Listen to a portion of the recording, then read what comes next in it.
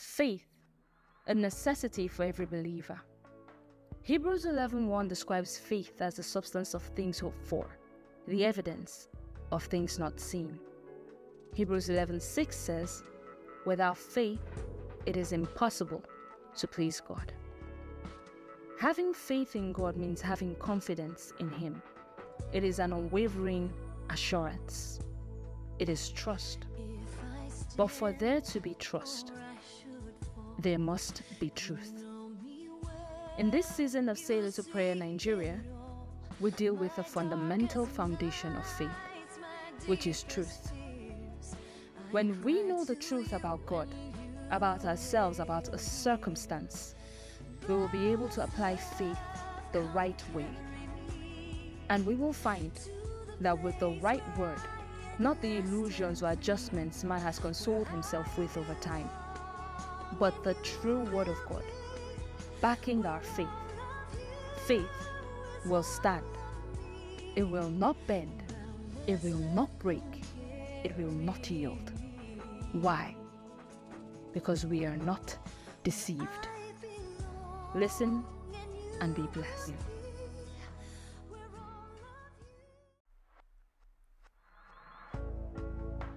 Good evening and welcome to Say Little Prayer Nigeria. My name is Sharon Tanko and I am your host. Alright, so lastly we were in the book of Hebrews chapter 6 and we looked at 3 more truths. The first of the truths was that God does not forget love.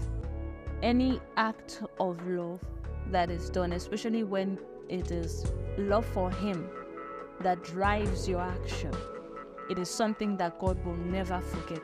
He will not forget it. He will not ignore it. He is not unjust as to forget an act of love. And let's be clear, I also explained in last week that the book of 1 Corinthians chapter 13 from verse 1 to 8 encompasses what he means by love. If you don't understand it, agape means I love you because I have decided to love you. It is not because of anything that you have done. It's not because of anything that you can do. It's just because I have decided to. And that is the kind of love that God wants a believer to display, not just to other believers, but to everyone who has to draw people to God. Why? Because this is how you reflect Him perfectly. You cannot love like that outside of God, because outside of God, that love doesn't exist. So there is no how you're going to encompass it. There's no how you're going to understand it. There's no how that you're going to be able to show it. So you love like that, you pull from Him, and it gets His attention.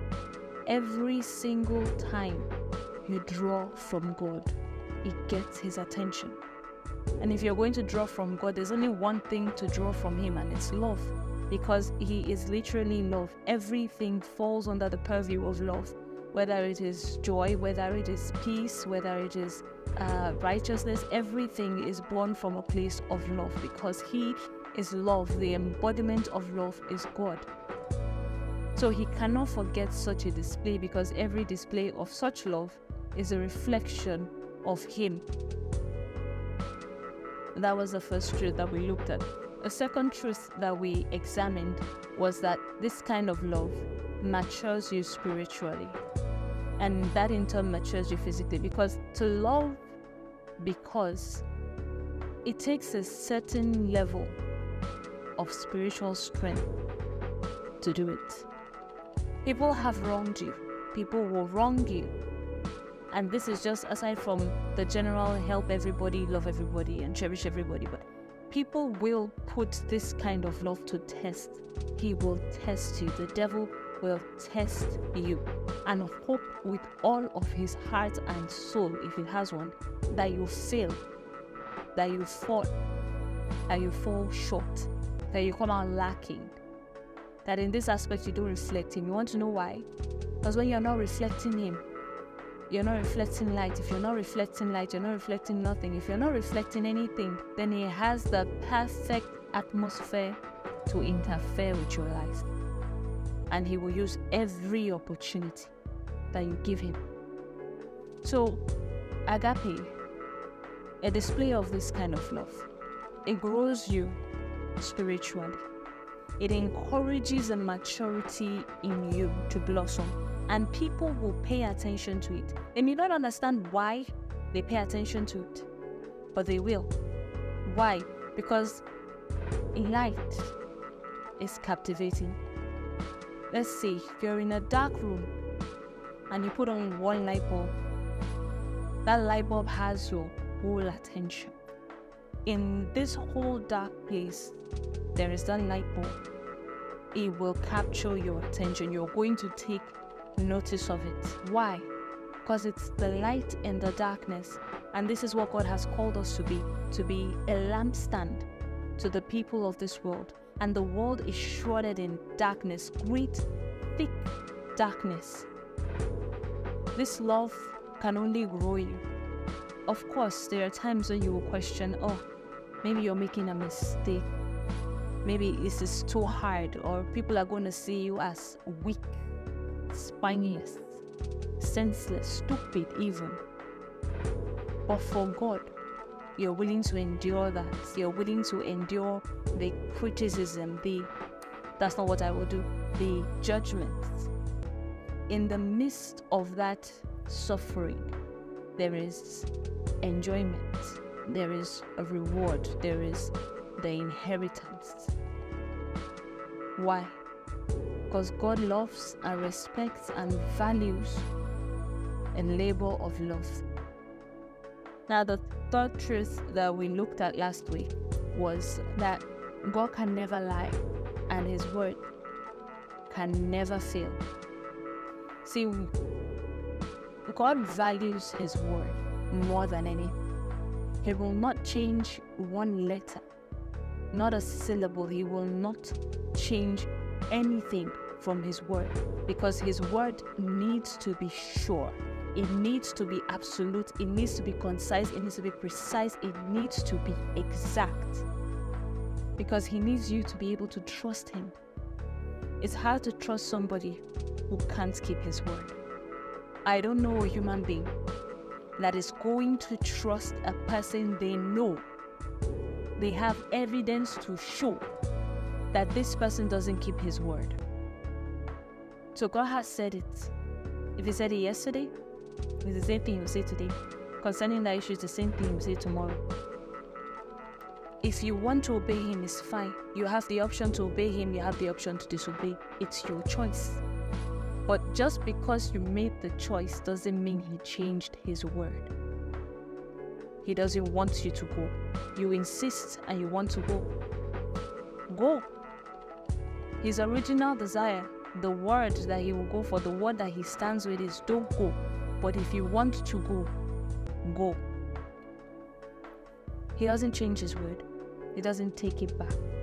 He doesn't change His mind. God is permanent. His word is permanent. His life is eternal.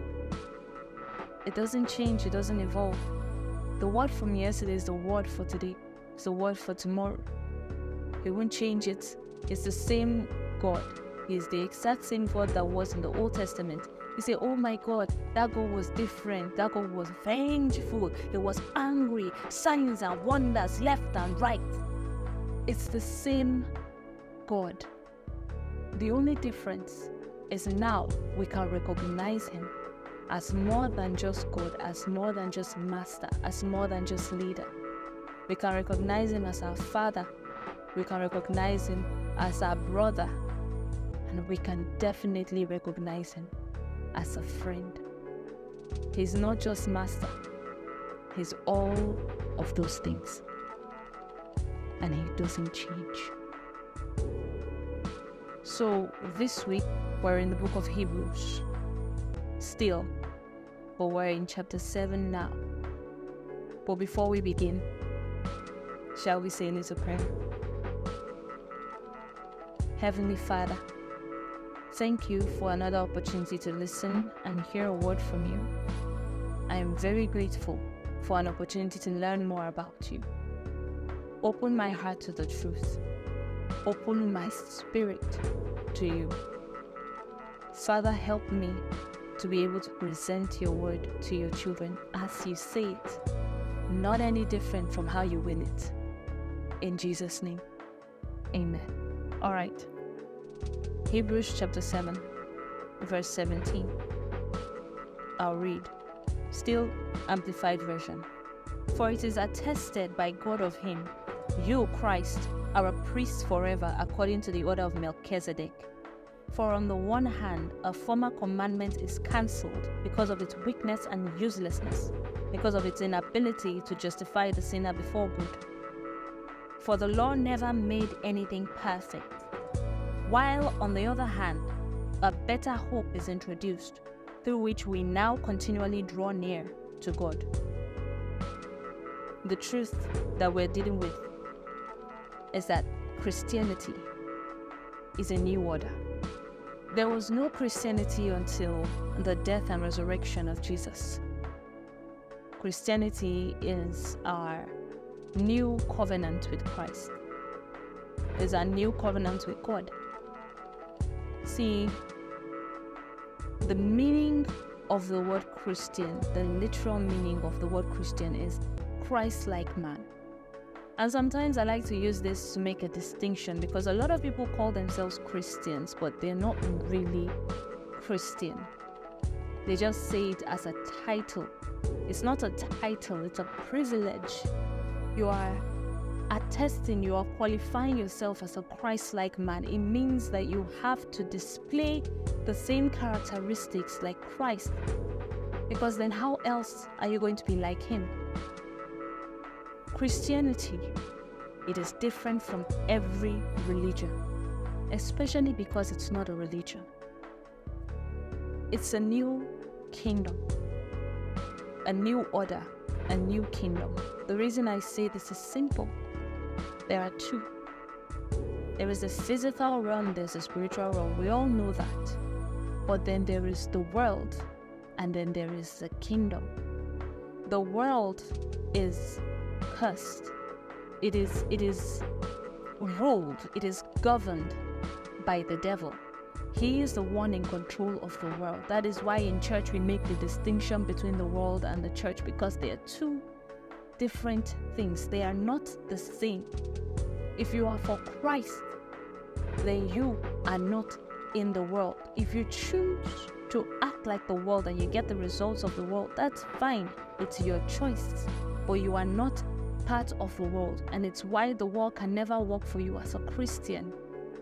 It doesn't even work for the people that are there. Why would it work for you? There was the order of the priesthood. I want to say this in a way that you can understand me. There was a kingdom, and it was average at best. I'm trying not to say horrible, depraved, dysfunctional, and prone to every terrible tragedy ever. So I'm just going to say it was average. There was a kingdom, and it was average. And then there's another party that comes and destroys this kingdom, overruns this kingdom, absolutely dismantles it. When that happens, the kingdom that existed before exists no more.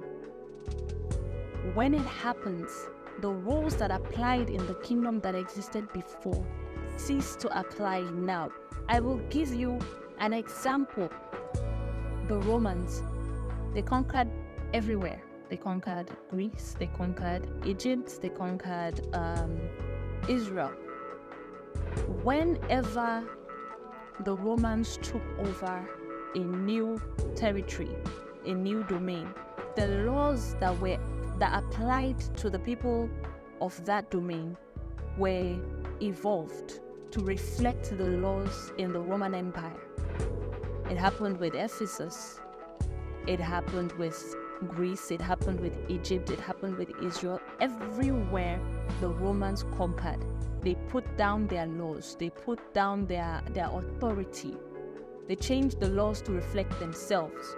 The order of the priesthood was under the tribe of Levi. The Levites were in charge of the priesthood. Jesus is of the tribe of Judah. I'm going slowly, so please just try to understand me. This is a little bit more technical than usual, so please just bear with me and try to follow me. The Levites were in charge of the priesthood. Jesus is of the tribe of Judah. The priesthood switched hands from the Levites to the Judites, or to a Judite, that is Jesus, and Jesus exists eternally.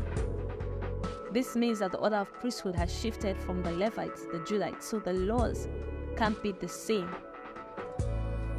In them days when the Levites were priests, the sacrifice was daily. Why? Because there was no permanence to the sacrifice. Everything they sacrificed had a beginning and an end. There was a timeline. That is why the sacrifice must be done daily and precisely and continuously and exactly. If you go read the book of Leviticus, it is very long, but I had to read it. There's a list of conditions depending on whatever it is you wish to atone for.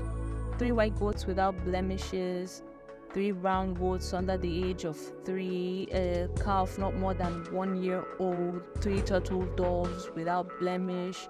There's a lot of conditions attached to it because God was trying to preserve, to redeem, to keep within his hedge of protection a people that were blemished, a people that were spotted, a people that were not perfect because they couldn't be perfect.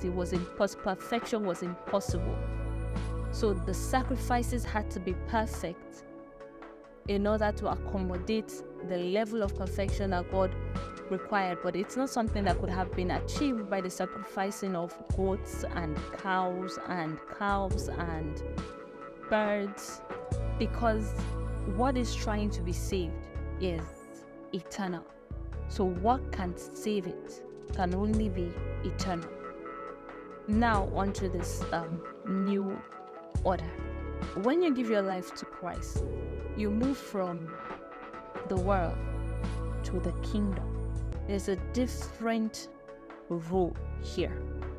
There's a different governing body, there is a different authority, there are a different role. Same principles. Give and it will come back to you, good measure, press down, shake it together, running over. Because Satan can invent anything on his own. So there is no principle that he has invented, he has just corrupted it. So same principle, different role. You can't hate in the kingdom. You can't have unforgiveness in your heart in the kingdom. When you love agape. You don't love with condition. His will surpasses your will. His desire trumps your desire. Not that your desire will be denied, but he is superior. And it's very simple for you to understand this because he wants you to sow your seed in an incorruptible soil, not one that can be contaminated. And let's face it, this body will pass away. Your spirit will live forever. It is wise to invest in the spirit instead of the physical, because the one that will survive the test of time is the spirit. So we are operating in a different kingdom. The rules that apply in the world, they don't apply here.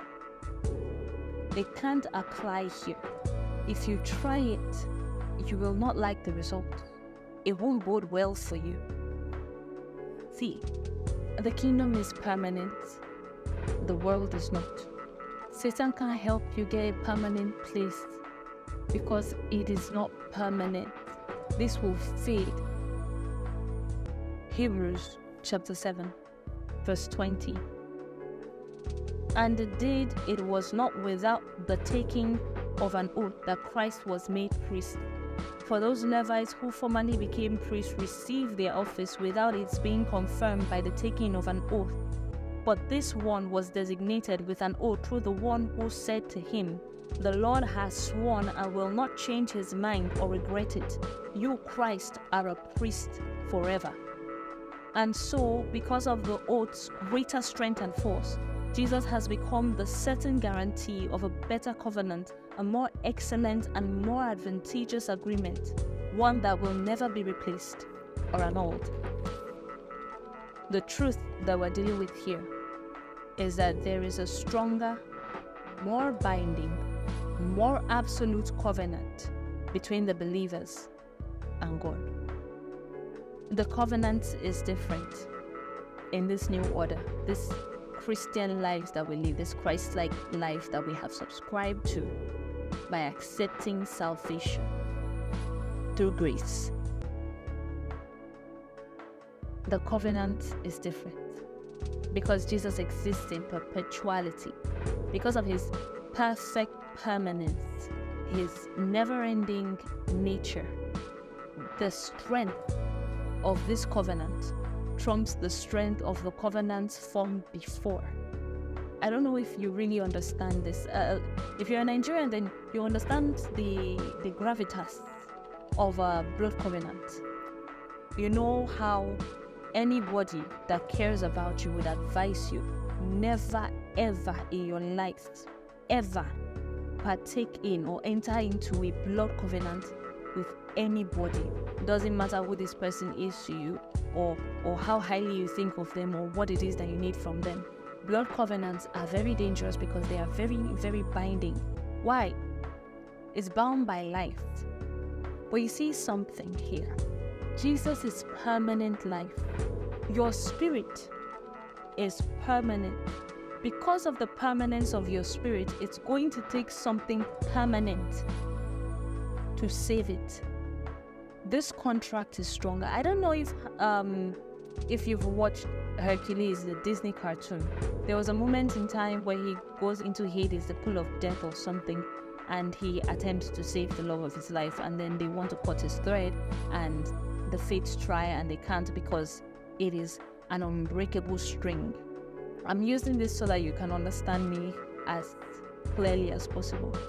This covenant with God, it ties us to God with an unbreakable string. It's binding, it is permanent, and it is absolute.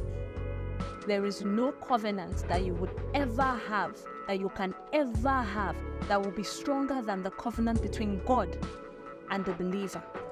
There does not exist a kind of contract like that. There never has, and there never will be. Because this is literally binding our life to Him. This is a stronger covenant than was in the time of Abraham, that was in the time of Moses, that was in the time of David. It's different because this one was not sealed on the blood of a goat or ram. It was sealed on the blood of Jesus. Eternal blood flowed for this contract. A blood that is still flowing. It didn't just flow once. I hope you know that for everybody that comes into this contract, there is a covenant with them and with God.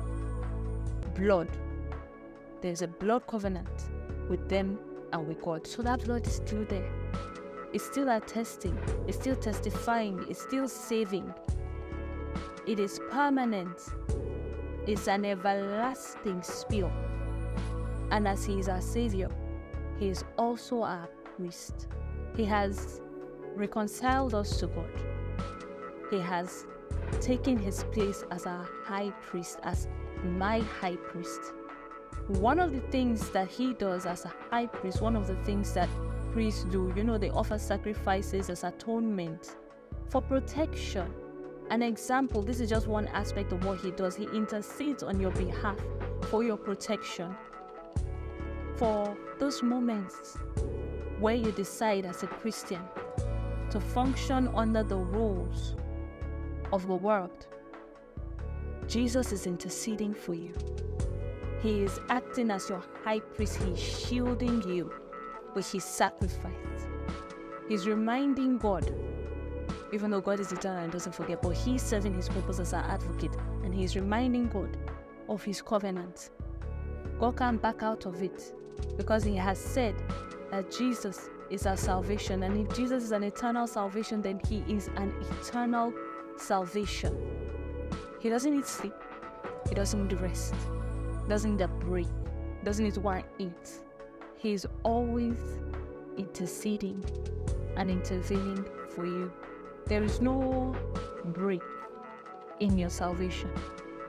Back in them days, you had to offer a sacrifice for atonement of sins every day. Why?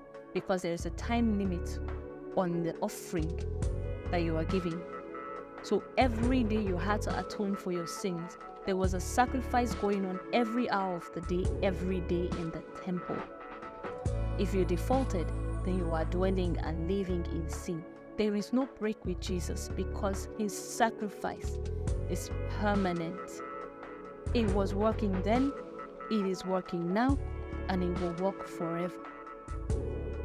He is a permanent sacrifice, and he is your permanent high priest. So aside from the fact that he has died for you, that he sacrificed himself for you, that this God that could not die found a way to die just so that he could save you with his eternal everlasting blood.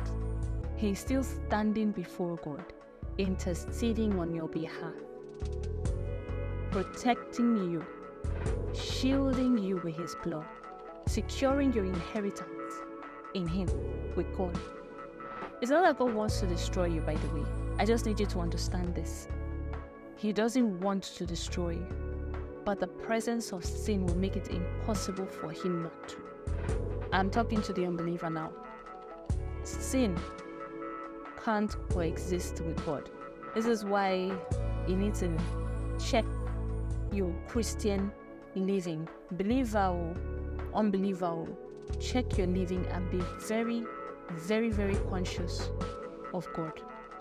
Because when the time comes and someone, his child, calls for him, if he makes his presence, when he makes his presence known, not if, when he makes his presence known, anybody there that is operating under the authority of sin, under the authority of the devil, he will fall and it will hurt.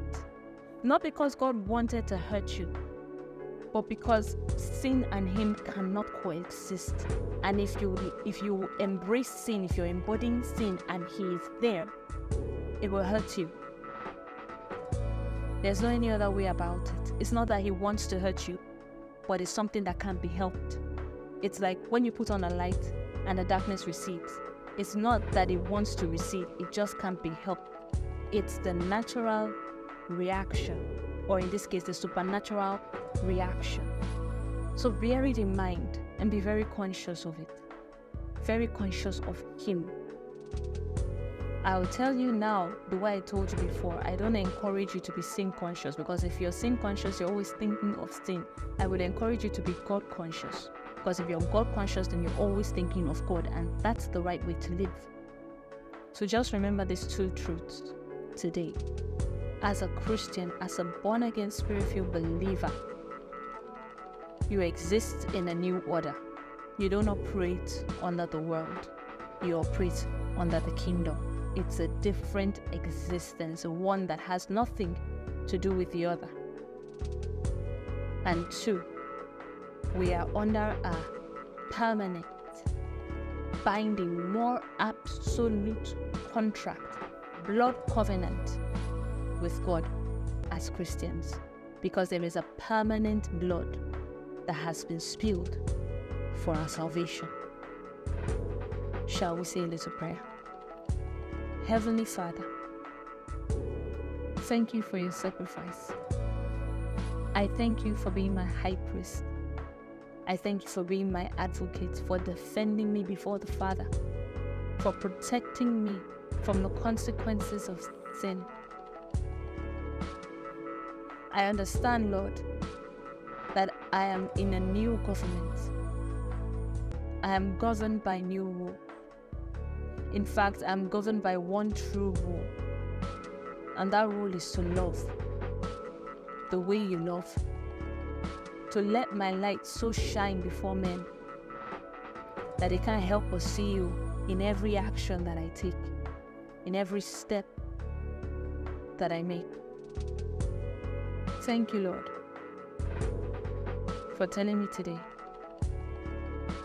that you have my back and that I don't need to be worried because the contract that I have with you is binding and eternal. Thank you, Most High God, for your sacrifice and your devotion to me. Help me to be as devoted to you in the days to come. In Jesus' name, amen. Thank you for staying tuned this evening. Thank you for joining me to fellowship with God. I hope that as you go through your week, that this word stays with you. Remember that this kingdom is different. You're a child of God. You operate under different rules. You cannot function in the kingdom with the rules of the world. You need to sit down and read your Bible and know what His expectation is of you and know what His rules are. What is it that He expects you to do in this kingdom? How does He expect you to operate in this kingdom? Because the operation is different. Because the results are different. You cannot use the world to define the kingdom. It won't work that way. So go ahead, take the time out to read your Bible, study, pray, fellowship with God, and I hope that He shines a light in your heart and you have an epiphany and you realize the extent of His desire for you. Until next week, good night.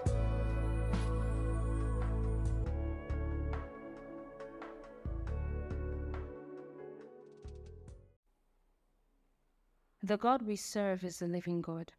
He is the Alpha, the Omega, the first and the last. But He is more than just God. To me, He is my brother, my teacher, my friend. He is my home.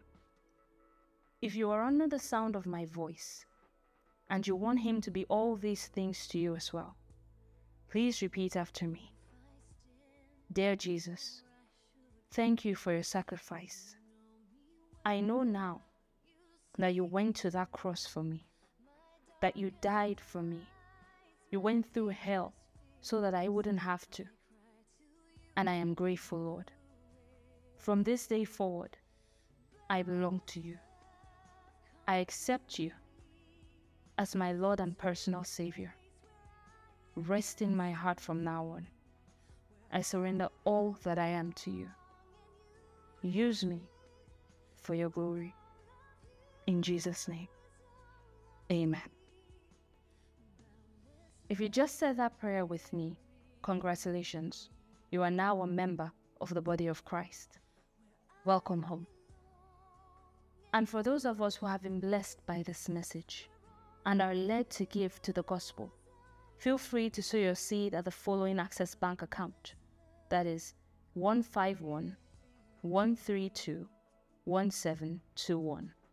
I repeat, 151-132-1721. I assure you that your seed will be used solely for the propagation of the gospel. My name is Sharon Tanko, and God bless you as you give.